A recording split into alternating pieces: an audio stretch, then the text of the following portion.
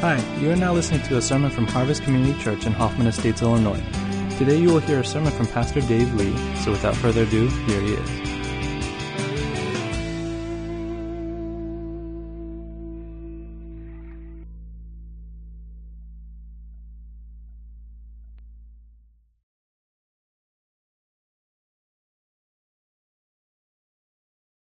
Good morning. It's refreshing to have communion before the message. I really appreciated that because it's a reminder that we didn't bring ourselves to God because we repented. We bring ourselves before God because He made a bridge for us through the death and the resurrection of His Son. And if it weren't for what Jesus did, our repentance would just be sorrow and regret. It would mean nothing. But because of what He did, we can actually sit in front of God and have a relationship with Him. If you're new to our church, my name is Dave. I just want to say hi. So glad you're here. And I'm having a period of time right now, a couple weeks, where God is just really showing Himself to me everywhere in my life. I'm seeing Him in my family. I'm seeing Him in our staff, among our leaders, and among so many of you. And that's just the stories I know about. But I'm just in this state of heart where I'm swelling with gratitude and pride for our church and for how much I see God at work. I know some of you, even if you're not coming here in the best shape, just your being here is a victory in Christ. It represents your fight to hang on to God when it's not easy.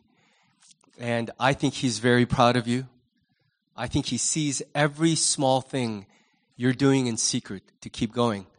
And He wants to honor that. He is honored by it. And I just feel like I need to say it because sometimes we preachers get up and we just beat up the church with thou shalt and thou shalt nots. And I'm just telling you, I think God is so pleased and He's moving through our church. And I know some of you will never hear the story, but you're fighting to hang on to God. And He's fighting to hang on to you. So be encouraged. Been working our way through a series on the Gospel of John. And we've arrived at John chapter 7. And the title of the message is Jesus, the Anticelebrity. And I really wrestled with the tone of this message because I think it's something we need to reckon with today in our culture very much. I want to read from John chapter 7, verses 1 through 9. Here's what the Word of God says. After this, Jesus went around in Galilee. He did not want to go about in Judea because the Jewish leaders there were looking for a way to kill Him. But when the Jewish festival of tabernacles was near, Jesus' brothers said to Him, "Leave Galilee and go to Judea so that your disciples there may see the works you do. No one who wants to become a public figure acts in secret. Since you are doing these things, show yourself to the world. For even His own brothers did not believe in Him." Therefore Jesus told them, "My time is not yet here. For you any time will do. The world cannot hate you, but it hates me because I testify that its works are evil. You go to the festival. I'm not going up to this festival because my time has not yet fully come." After He had said this, He stayed in Galilee. There's just so much in there. And I got to keep this to under 3 hours, so let's just dive right in. You know, about 8 years ago, I remember reading a story that Dwight Howard, at that time the center for the NBA's Orlando Magic, was baptized at his church, and that it was a faith that was genuine. And I remember reading that story and feeling really good about it. And don't worry, this is not leading to some story where, but then he proved that he was really a sinner. No, I mean, I think he's still walking with the Lord. I have no judgment over this man's faith. I just remember reading that story gave my heart a lift. And I puzzled over that. Like, beyond just, I was so grateful whenever I see somebody become a true brother or sister in Christ in a context that is not easy to become a born-again Christian. Surrounded by wealth, fame, attention, success, comfort, pleasure, every temptation known to man, to have the resources to do just about anything your imagination can come up with. That is not an easy context in which to come before a broken Savior as a broken human being and begin a relationship that starts with repentance and dependence. That is never an easy thing for any of us. But for someone in that context, I rejoice when someone against all odds becomes a born-again Christian out of that kind of world. So yes, I was happy over that, but it ran deeper than that, and I puzzled over that. Why am I in especially a good mood that it's Dwight Howard? And I realized it's because somehow when someone that popular, that well-known, that cool, that tall, that rich, that handsome, he's got six-pack abs that show through a wet t-shirt. What on earth? When I see a dude like that honor and bow before the same Jesus I worship, it somehow affirms my choice. It validates me. I'm like, yeah, boy, that guy is on my team now. And somehow that makes me feel better about being on my team. That's a weird thing if I think about it, and it has some real value. But I think that feeling is in a way sort of run away with our culture. And it's run away with the church. Maybe you've all been awake really late at night at a Denny's and you've done the same thing I've done with so many of my friends. You've mused. You play the game, ooh, imagine if he was a Christian or if she became born again. Back in the day, it was always Michael Jordan. There's always in every generation some figure that is almost universally well-regarded, popular, loved. You could be an athlete, but it doesn't matter what city you live in, what team you root for. Everyone loves this guy. Everyone loved Michael Jordan except the people from the city that they were playing against that week. That's it, but I just remember thinking with my friends, can you imagine if MJ, his airness, became a follower of Jesus? And we all sat around and went, yeah, can you imagine? Maybe today it'd be a power couple like Jay-Z and Beyonce. Can you imagine?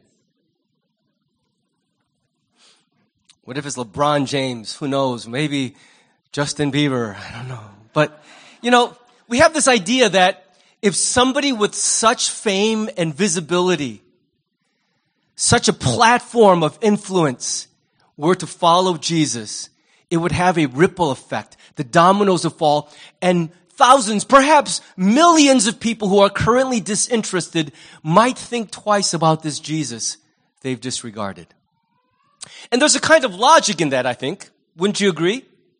That's why the advertising industry pays billions of dollars every year to famous, good-looking people, because somehow if I drink that Coke, then everyone will want to drink that Coke. There's a logic in it, for sure. Those who have a platform have influence. And we reason that if they would use that platform and influence to point to Jesus, there would be a trickle-down spiritual economics, and many would turn to Jesus. The interesting thing, however, is that history has borne out again and again that celebrity conversions don't have that effect that we think they will. In fact, what's interesting to me is in our culture today, when that celebrity finally outs themselves, they actually go down a notch in the world's eyes. Oh, you're one of them. We'll wait it out till you come back to our side. But for now, you would think that that person with that platform would have an impact. But by and large, it has not the kind of impact we all imagine it would. And yet, even knowing that, even seeing that, it hasn't cured the American church from our enthrallment with celebrity. We still are just wowed by the idea that this impressive, beautiful, amazing person would honor Jesus, and that's going to change everybody's mind about it. That's why when somebody is good looking and speaks well, we assume, oh, now people are going to come to Jesus.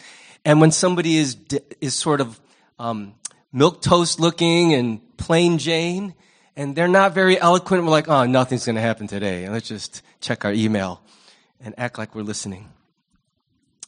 It shows how different our picture of reality is from the way Jesus approached it. And in this text, what we see is that Jesus had a really different mindset than the people around him when it came to celebrity. I want to make a couple observations, just two, about this text and the startling, surprising attitude which Jesus reveals that runs exactly counter to what I see happening in the church across the world today. The first point, I just called it almost famous, right? Because they tried really hard to turn him into a celebrity, and Jesus simply was not having it. In verse 1, it says, after this, Jesus went around in Galilee. That short sentence summarizes 6 months of Jesus' life, right? That is 1/6 of his entire earthly ministry in that one little sentence right there. So what we've just finished looking at is the feeding of the 5,000. And after that, if you recall, it says in John 6:15 that the people were so amazed and grateful for this miracle. They're like, this is our boy right here. We're going to make him our king, and he will take care of us. He will overthrow Rome. He will restore our nation to glory. So they latched onto him. They hoisted him on their shoulders, and they try to make him their hero by force, it says. And Jesus, I just picture him, he's like, put me down.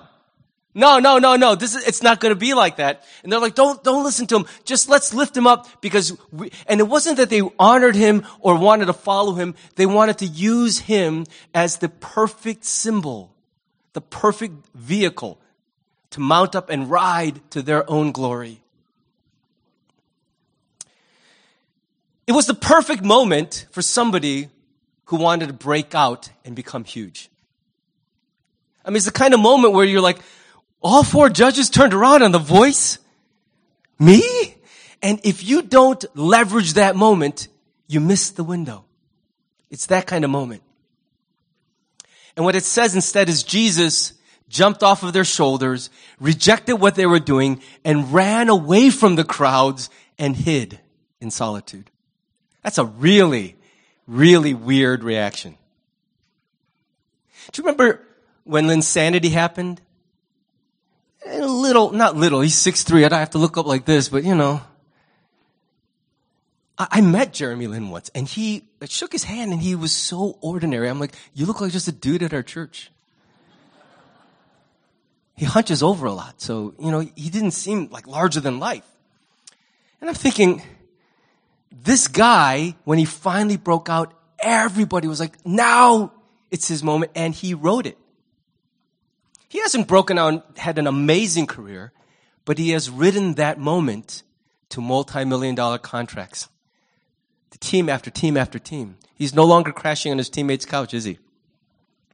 And yet he's doing some really interesting things with it. But what I see is that's when people want to become great in this world, they use moments like that strategically.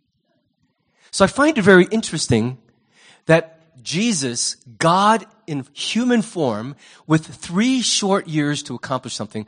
I mean, good Lord, I've been at this 23 years, and I feel like I'm just getting started, and we're only a fraction of the way there. He's 3 years to change everything. And yet he runs at the one moment when everybody wants to make him their hero. And instead, he spends the next 6 months in Galilee.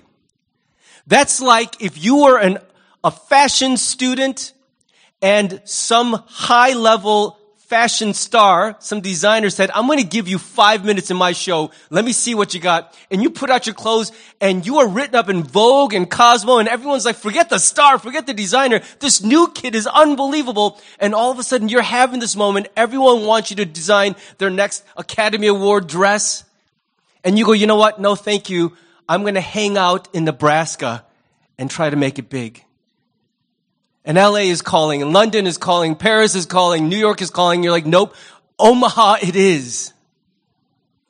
And everyone's like, you don't really understand this industry. Sure, the people in Omaha are loving your clothes. I'm sorry if anyone in Omaha listening to this podcast, no disrespect to your city, but let's just admit together, you are not the epicenter of the fashion world.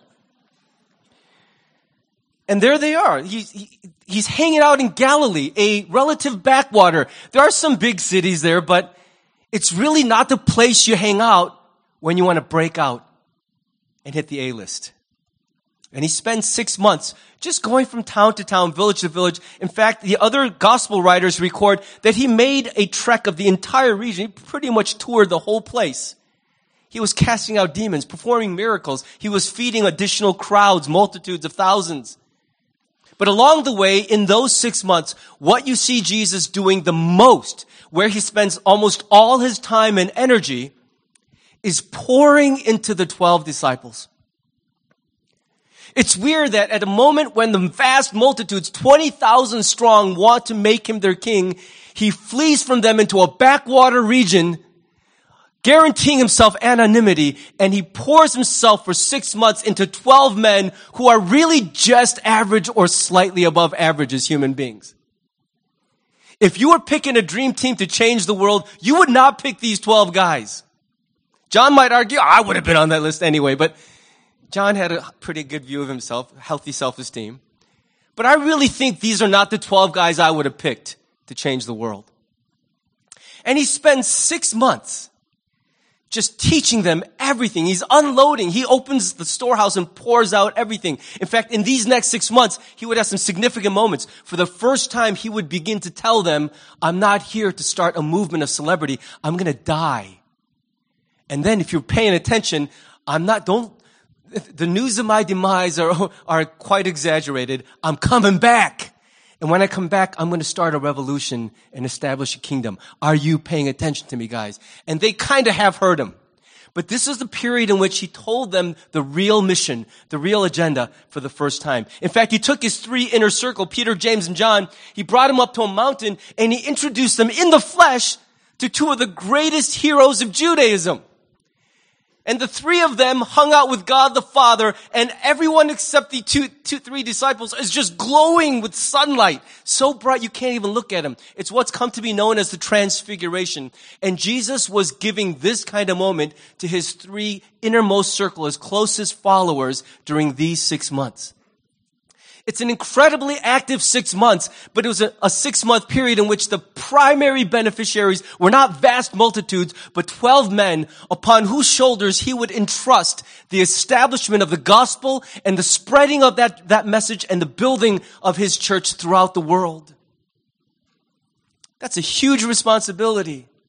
And one would think, why give it to 12 average guys? Why not set a fire on the multitudes, set cities ablaze, start a movement, create a brand? Make a platform for yourself. See, we're obsessed with celebrity, so we don't understand the logic of Jesus' choice. But what he's trying to say is he's sending us a message. This is never going to be a movement that will be spread and carried by hype and momentum and a sense of action. Now, I'm not saying that momentum and movement and action are bad things per se. I mean, I hope you don't go to church and every Sunday you're like, that was totally dead, but I really did try to see God. I hope once in a while you come and you feel like something's happening in this room. That you look at one another and you see the way people are caught up in singing and worship, and you say, something was happening in that room today. I felt it. God was at work, not just in me, but in us. And that is important, and it is really important for our spiritual condition to be a part of that environment on a regular basis. But if that is what is carrying the day for you, I'm telling you, faith will not last. See, there is a limit to how far you could be carried by the waves other people are making.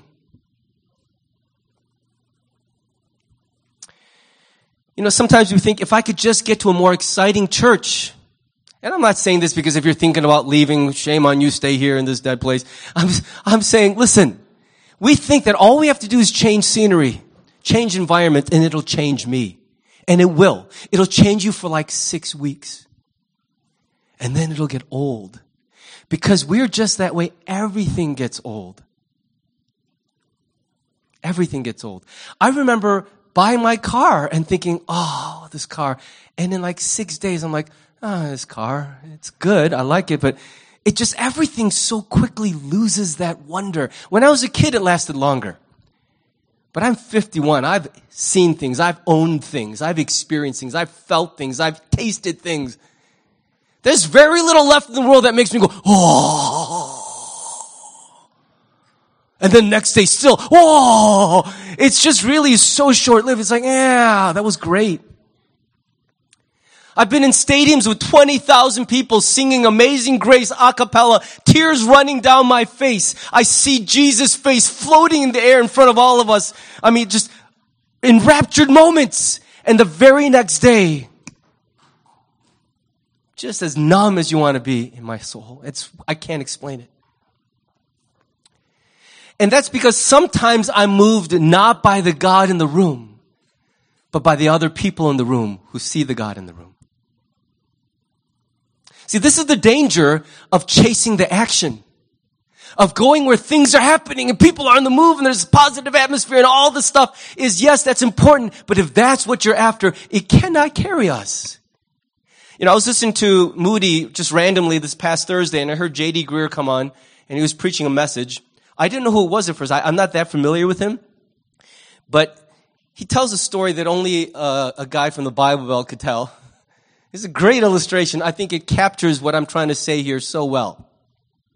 He tells a story of a grandfather sitting on a porch on a lazy day, just hanging out with his grandson.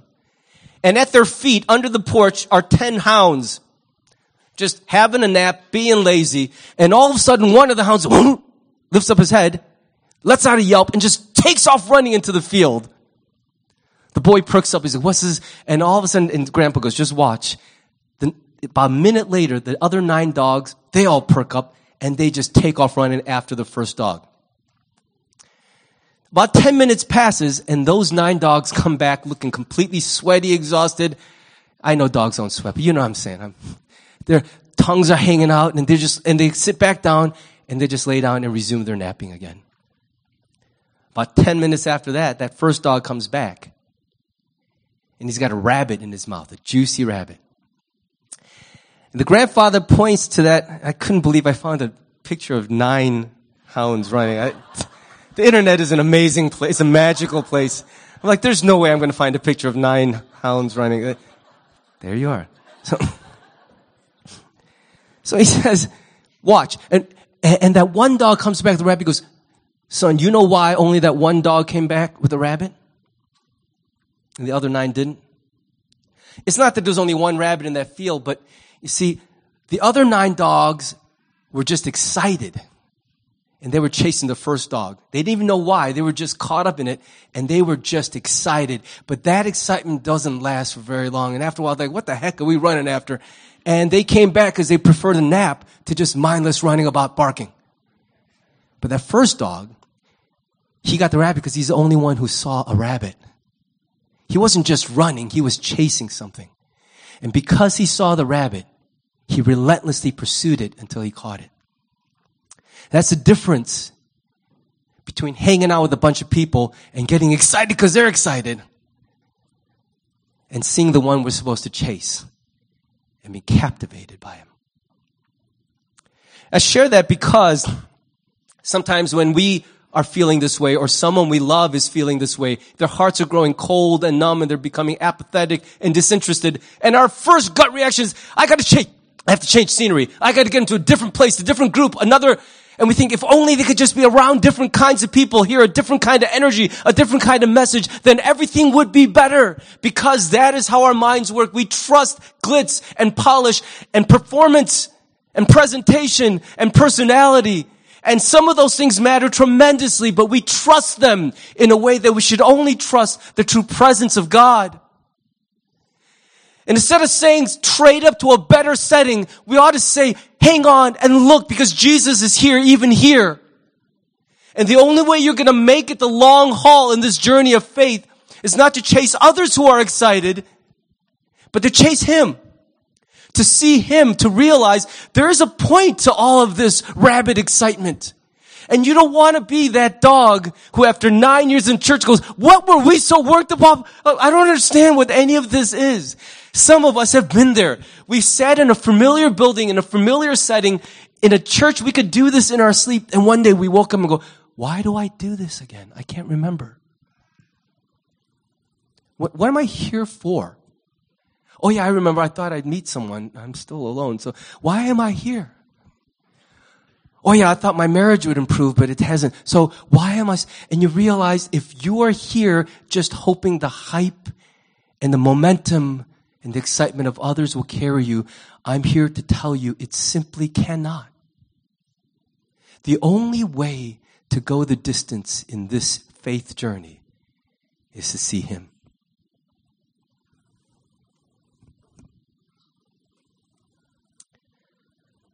So the Jewish festival of tabernacles was approaching.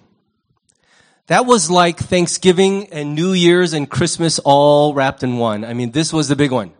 This was when everybody went back home. And it was a big pilgrimage.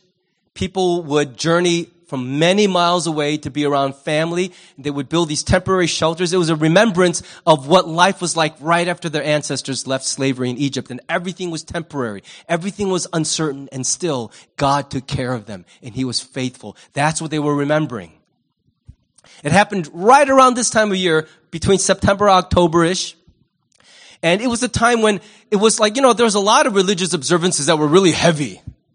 A lot of killing of animals and pouring blood on the altar and all of that. And it's just very heavy. This one was about celebrating God. It was about gratitude and joy. It was the most positive of the feasts. And it was a party atmosphere. And everyone had an open heart, an open mind. And His brothers, these are not His disciples. These are His half-brothers, the sons of Joseph and Mary, with whom He shared a little bit of genetics.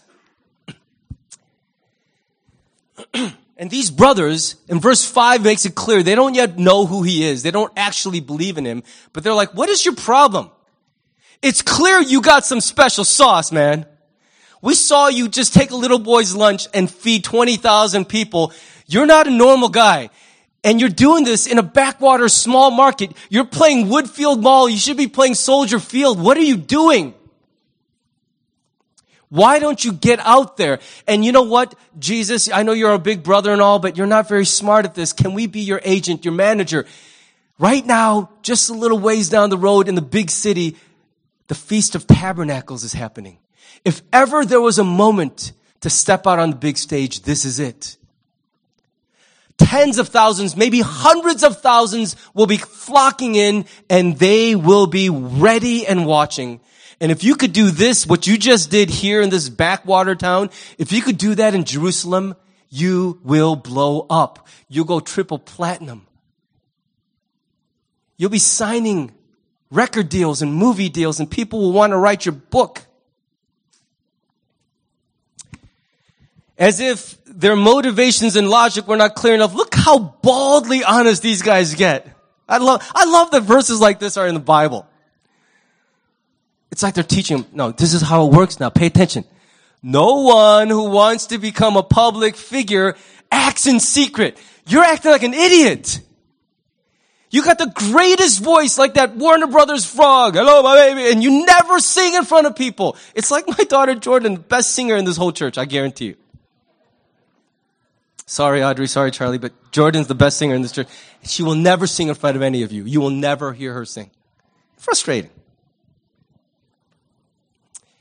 Nobody who wants to make it big performs in secret. Shh, I'm going to do a magic trick for these ants over here. You're trying, if your goal is to be famous, you're trying to seek the biggest audience that will give you their attention. And so they said, since you are doing these things, show yourself to the world. Why are you limiting yourself? I've been there at a smaller stage. People have offered me a platform that I didn't feel like I earned. Book publishing deals, radio shows, the pastorate of large mega churches. I don't know why I'm being offered these things.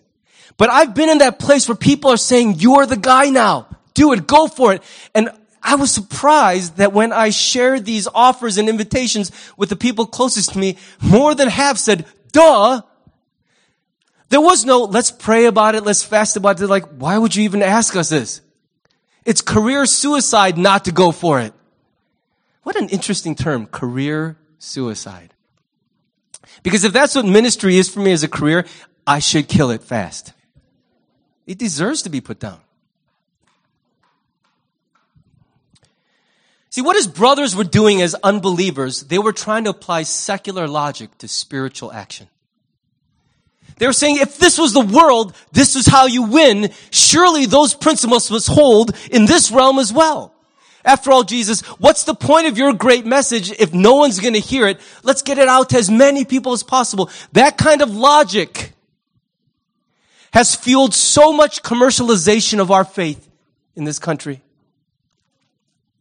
Have you ever wondered why the albums of all the Christian artists, the CD covers are all like their glamour poses? Why do I care what you look like? It's all just sitting on a hay bale. Praise Jesus, but look at me. Why do I need to know your face? What happened to the days? Remember even the secular, acid snorting 70s hair metal bands, they would put weird art on their, symbolic stuff. You go, what does that mean? And you'd stare at it, trying to figure it out. Even those dudes, as flamingly pagan as you can imagine, try to use their album covers to communicate a message. Here we are, this industry, it's just, and just, look at me, I'm so good looking, and I'm singing for the Lord, everyone. I'm like, come on. Just walk down, and there are no Christian bookstores left, but just go down to Amazon, look at all the covers. What do they show? It's just a head and shoulders shot. The idea is somehow if we create a brand, build a platform, package a message, then the evangelical industrial complex, a term first coined by Skye Jethani and repeated by everyone and his brother lately. It's real. It's an industry. It's a business. And the same principles that hold in the business world, we're attempting to apply to the spiritual work of Jesus and his gospel, and it is crashing and burning on a regular basis. It's not that there's no wisdom we could borrow from the world, but if you in some uncritical way think that the way we win out there is the way we will win in here, you will get it horrifically wrong. This is a very different kind of movement that Jesus is starting. And so he doesn't just say, I don't think so, guys. It doesn't feel right. It's too much. I'm a little shy. He doesn't say anything. He goes, no, that's not what this is about. I'm not going to let it become about that. It is not a movement fueled by hype and by spectacle and by personality and brand. It will never be that. It will be a movement built upon a broken body and shed blood.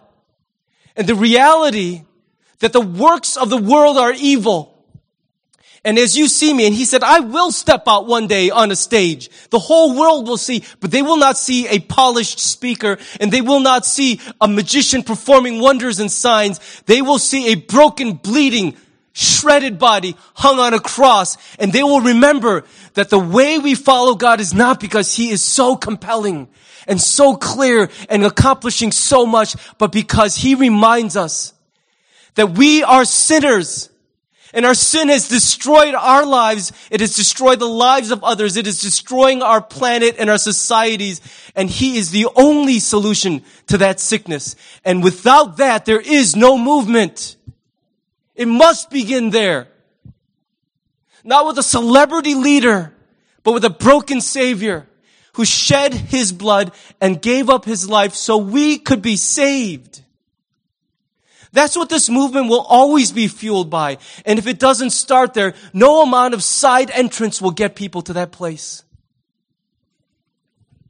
The ends cannot justify the means if we are applying worldly market principles to a gospel driven by sacrifice and repentance and a personal, life-changing encounter with Jesus. And if something is real and there's a moment, don't always assume that the answer is to package it and scale it and brand it and distribute it as broadly as possible. Sometimes the greatest movements of God happen in anonymous corners, and that moment is powerful. And it can be reproduced. It will be. But it won't be done in a shallow mass market fashion. It will be done one life at a time, because that's the way our Savior looks at the human race. He doesn't see large multitudes. He sees large gatherings of individuals he crafted in their mother's wombs, whose stories he knows, that he deeply loves and is desperately after. I better get to the second point. Getting excited, preaching too hard here. Perfect timing. That's another interesting thing. The first thing we see is Jesus had a really different attitude about how to get the movement going. He had really different ideas than they did about fame and platform and celebrity, about the reach. I think Jesus' brothers, if they had been around in the internet age, would have founded Facebook, Instagram, and Snapchat, the three of them. I mean, that's their logic. Get it out there. No publicity, there's no such thing as bad publicity. All exposure is good exposure. And Jesus had very different ideas about that. But he also had really interesting ideas about timing. And timing is almost everything, isn't it? Guys, have you ever asked a girl at the wrong time if she would like to go out to dinner? Had you waited 6 weeks, you would have had a yes. But you rushed. Have you ever bought a stock too late or sold one too early? I'm looking at you, thousands of dollars of Apple stock, which I sold in protest many years ago, which would be worth a massive amount of money today. Timing is everything in life. You do things a little too early or a little too late, and you're left in the realm of repair work, brute forcing it, problem solving. But you get the timing right, and it feels like the waves are just carrying you along. Timing is everything. The whole reason Jesus rejects what they're saying is not just because they have a skewed view of celebrity, but because they don't understand that his life is on a tight timetable and it's not his own. See, his life was different than our lives. He was here on an incredibly important mission from God. Like the Blues Brothers, he was on a mission from God.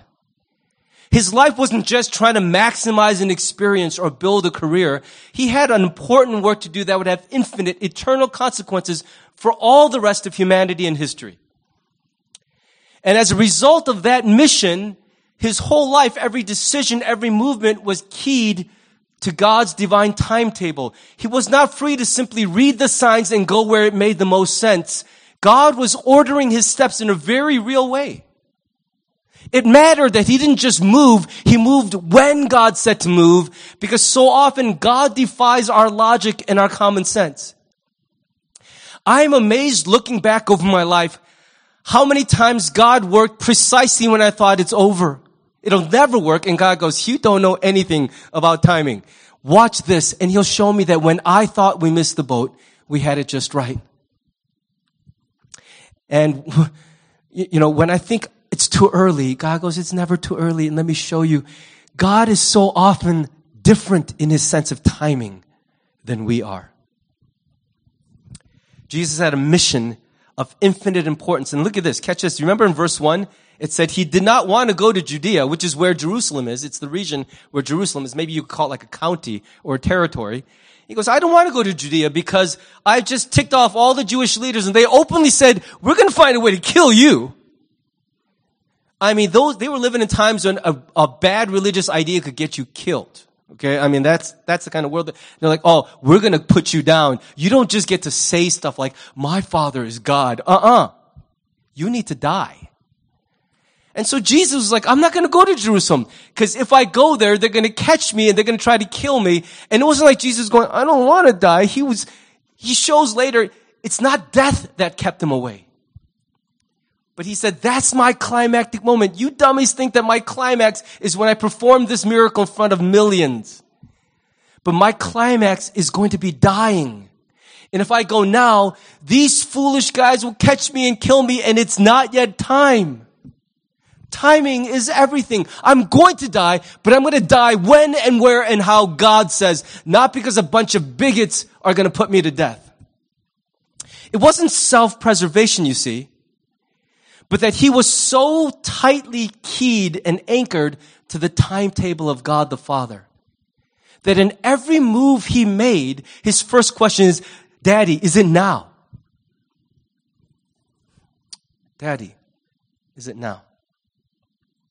There's this beautiful patience displayed in the life of Jesus. It's just a marvel to think about. What's interesting to me is he comes on the scene at the age of 30. The Gospel of Mark is probably the most efficient. I feel like if my wife Jeannie wrote one of the Gospels, it would be Mark, because he doesn't do all the preamble, how many begats and he doesn't care who your grandpappy was. All he says is he just started working. Bam! Day one of ministry is where Mark dives in. And what's so amazing to me is we have so much record of ages 30 to 33 and almost no record of 0 to 30. Yes, there's a lot of stuff written about his birth and pre-birth and the events surrounding his first year of life, but then crickets all the way till he's a full-grown man ready to pop out at 30 and get something done. I think what a weird way for God to have done it. There is one story, do you remember? That's recorded from his childhood, only one. And that makes me nuts, because how come there isn't a book in the New Testament called Childhood? Just tell us what kind of teenager he was. It will give some of us parents a little hope. Just help us to know. But you know what? Here's the one story from when he was 12. His parents, his whole family journeyed to Jerusalem to worship in the temple. And as they're going home, Mary goes, "Hey, honey, where's Jesus?" And Joseph goes, "What? I thought he was with you." You know, this conversation that every parents have had, right? And you know what happened next? Mom looks at Mary, looks at Joseph and goes, "What?" And right away, you know, it's all Joseph's fault. I mean, let's just face it. That's the reality of life. Don't fight it. It's all Joseph's fault. Okay? And so, of course, they start looking around, asking. No one in their caravan knows. So they go back and they search Jerusalem. Can you imagine the fear in their hearts? 3 days they're looking for him. Finally, they're like, maybe he's at church. So they go to the temple, and there he is, lounging around with all the wisest teachers in Jerusalem, and they're listening to, hanging on his every word. It's like, oh, my opinion of Isaiah 52 is maybe, and they're like, what? And you know how that encounter would have went, Jesus, what were you thinking? Are you crazy? So if your kids have ever walked off in the shopping mall, don't get so mad. Jesus did it too. Okay? Jesus did it too. And if you've ever felt like, oh, we missed, Joseph and Mary lost their kid for 3 days in another city. They left town without him. So just feel better, okay? Feel better about your parental imperfections. But what's so interesting, and to bring up the whole story, is because in Luke 2:52, at the end of it, this is the last statement about his childhood, and it just simply says, he grew in wisdom and stature, in favor with God and all the people. So from age 12 to the age of 30, for 18 years, the entire work and focus of his earthly life was growing up. He spent 18 years just solidly devoted to growing. He grew physically strong and healthy. He grew spiritually in stature and wisdom. He studied the Word of God. And he learned how not only to be right with God, but how to get along with people, how to understand the human heart and human psyche. He grew up. He became a human being. And then he got a platform. How I wish young church leaders today would take a page out of Jesus' book. I see so many young guys in their skinny jeans and cool shirts and rock star hair going, I'm going to get a platform. And I'm like, please, would you spend about 10 years growing up first before you try to get out there and brand yourself and build a platform and get a message? Have something to say. When I was offered a 3-book publishing deal, I was like, wow, flattered. And then I was terrified. I got nothing to fill 3 books with yet. I was 40 years old. What am I going to write? If you forced me, I could have come up with some drivel and people would have bought it, I think. But is that really how I want to get published for the first time? If someone told me to write a book, I'm like, ugh, and I just squatted and a book came out of me. I'm like, there you go, world. Here's the book that I squatted out for you. I didn't want it. And so and here's what I felt the Lord saying to me. Why don't you live a life? See my kingdom, behold my glory, grow up, have something to say, and then I will give you a platform to say it. But for now, your voice is not meant for the radio. It's not meant for the bookstore. It's meant for your church. It's meant for your family, your congregation. That's who it's for. And I received that. And I went to talk to my mentor, and my mentor was like, yep, you heard right. Don't you go writing those stupid books. It's not your time to be on a radio.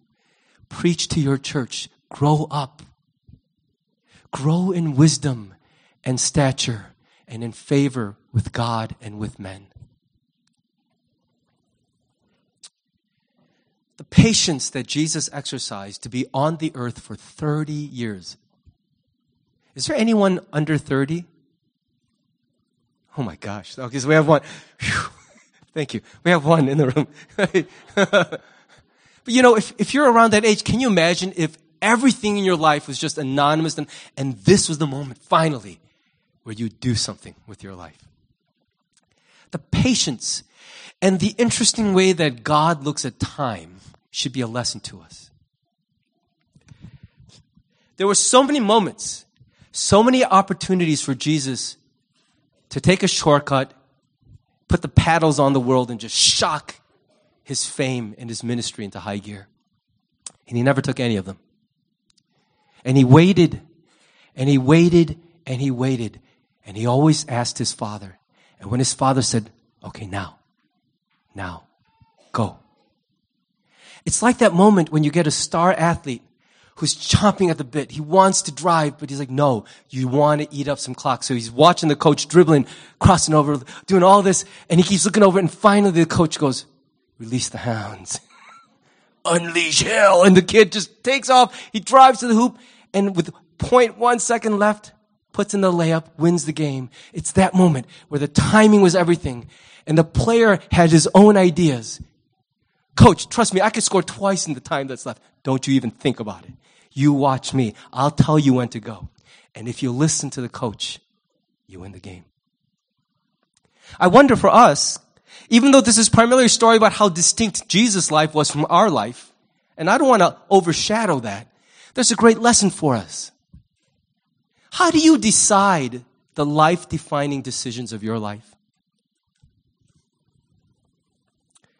Do you strike while the iron's hot? Do you leverage the moments that life presents you? Do you jump into the opportunities that land in your lap?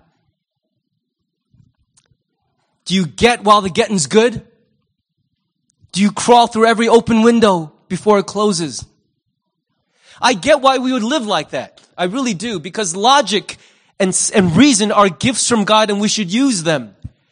But I long for the day in our church when I hear more often not, well, this makes sense or this will turn out well, but the Lord led us. The Lord said to me, the Spirit of God compelled me. It's good to figure out life and to use reason and logic. But the way our lives are ordered should be ordered the way our Savior ordered his life. He listened to the Father, and the Father told him when and when not. It's a hint of rebuke in what Jesus says to his brothers. My time's not here. For you guys, any time will do because you're not mindful of God's timetable.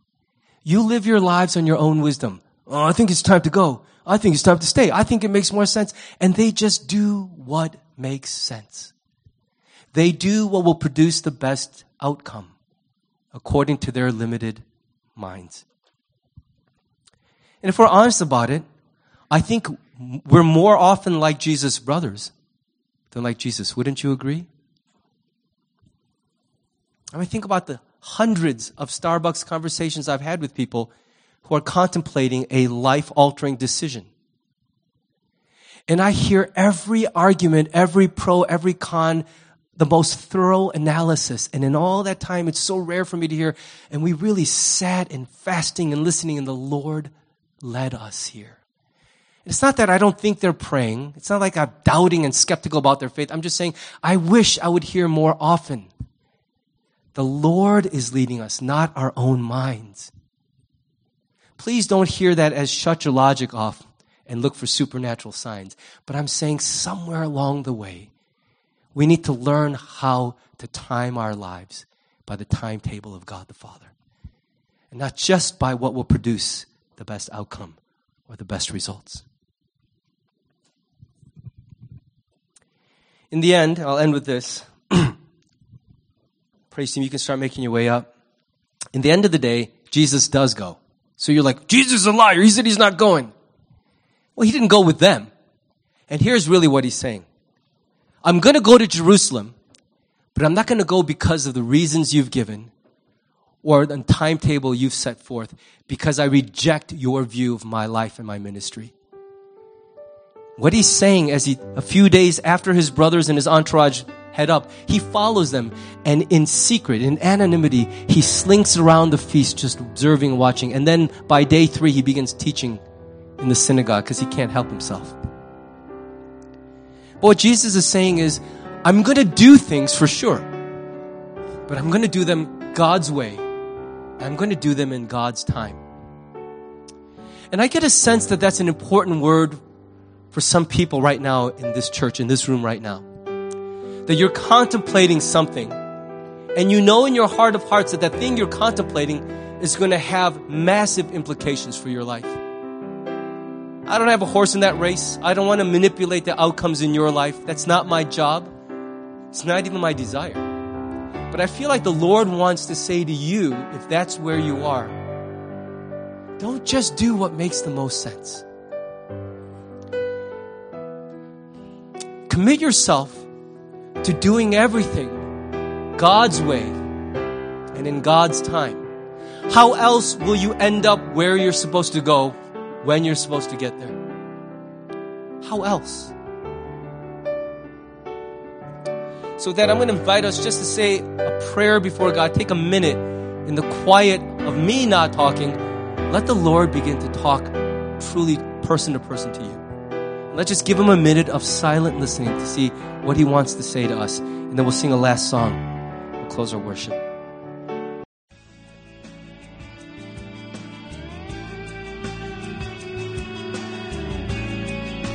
Thanks for listening to the sermon from Harvest Community Church. If you would like more information or have any questions or comments, check out our website at harvest-community.org. Thanks for listening.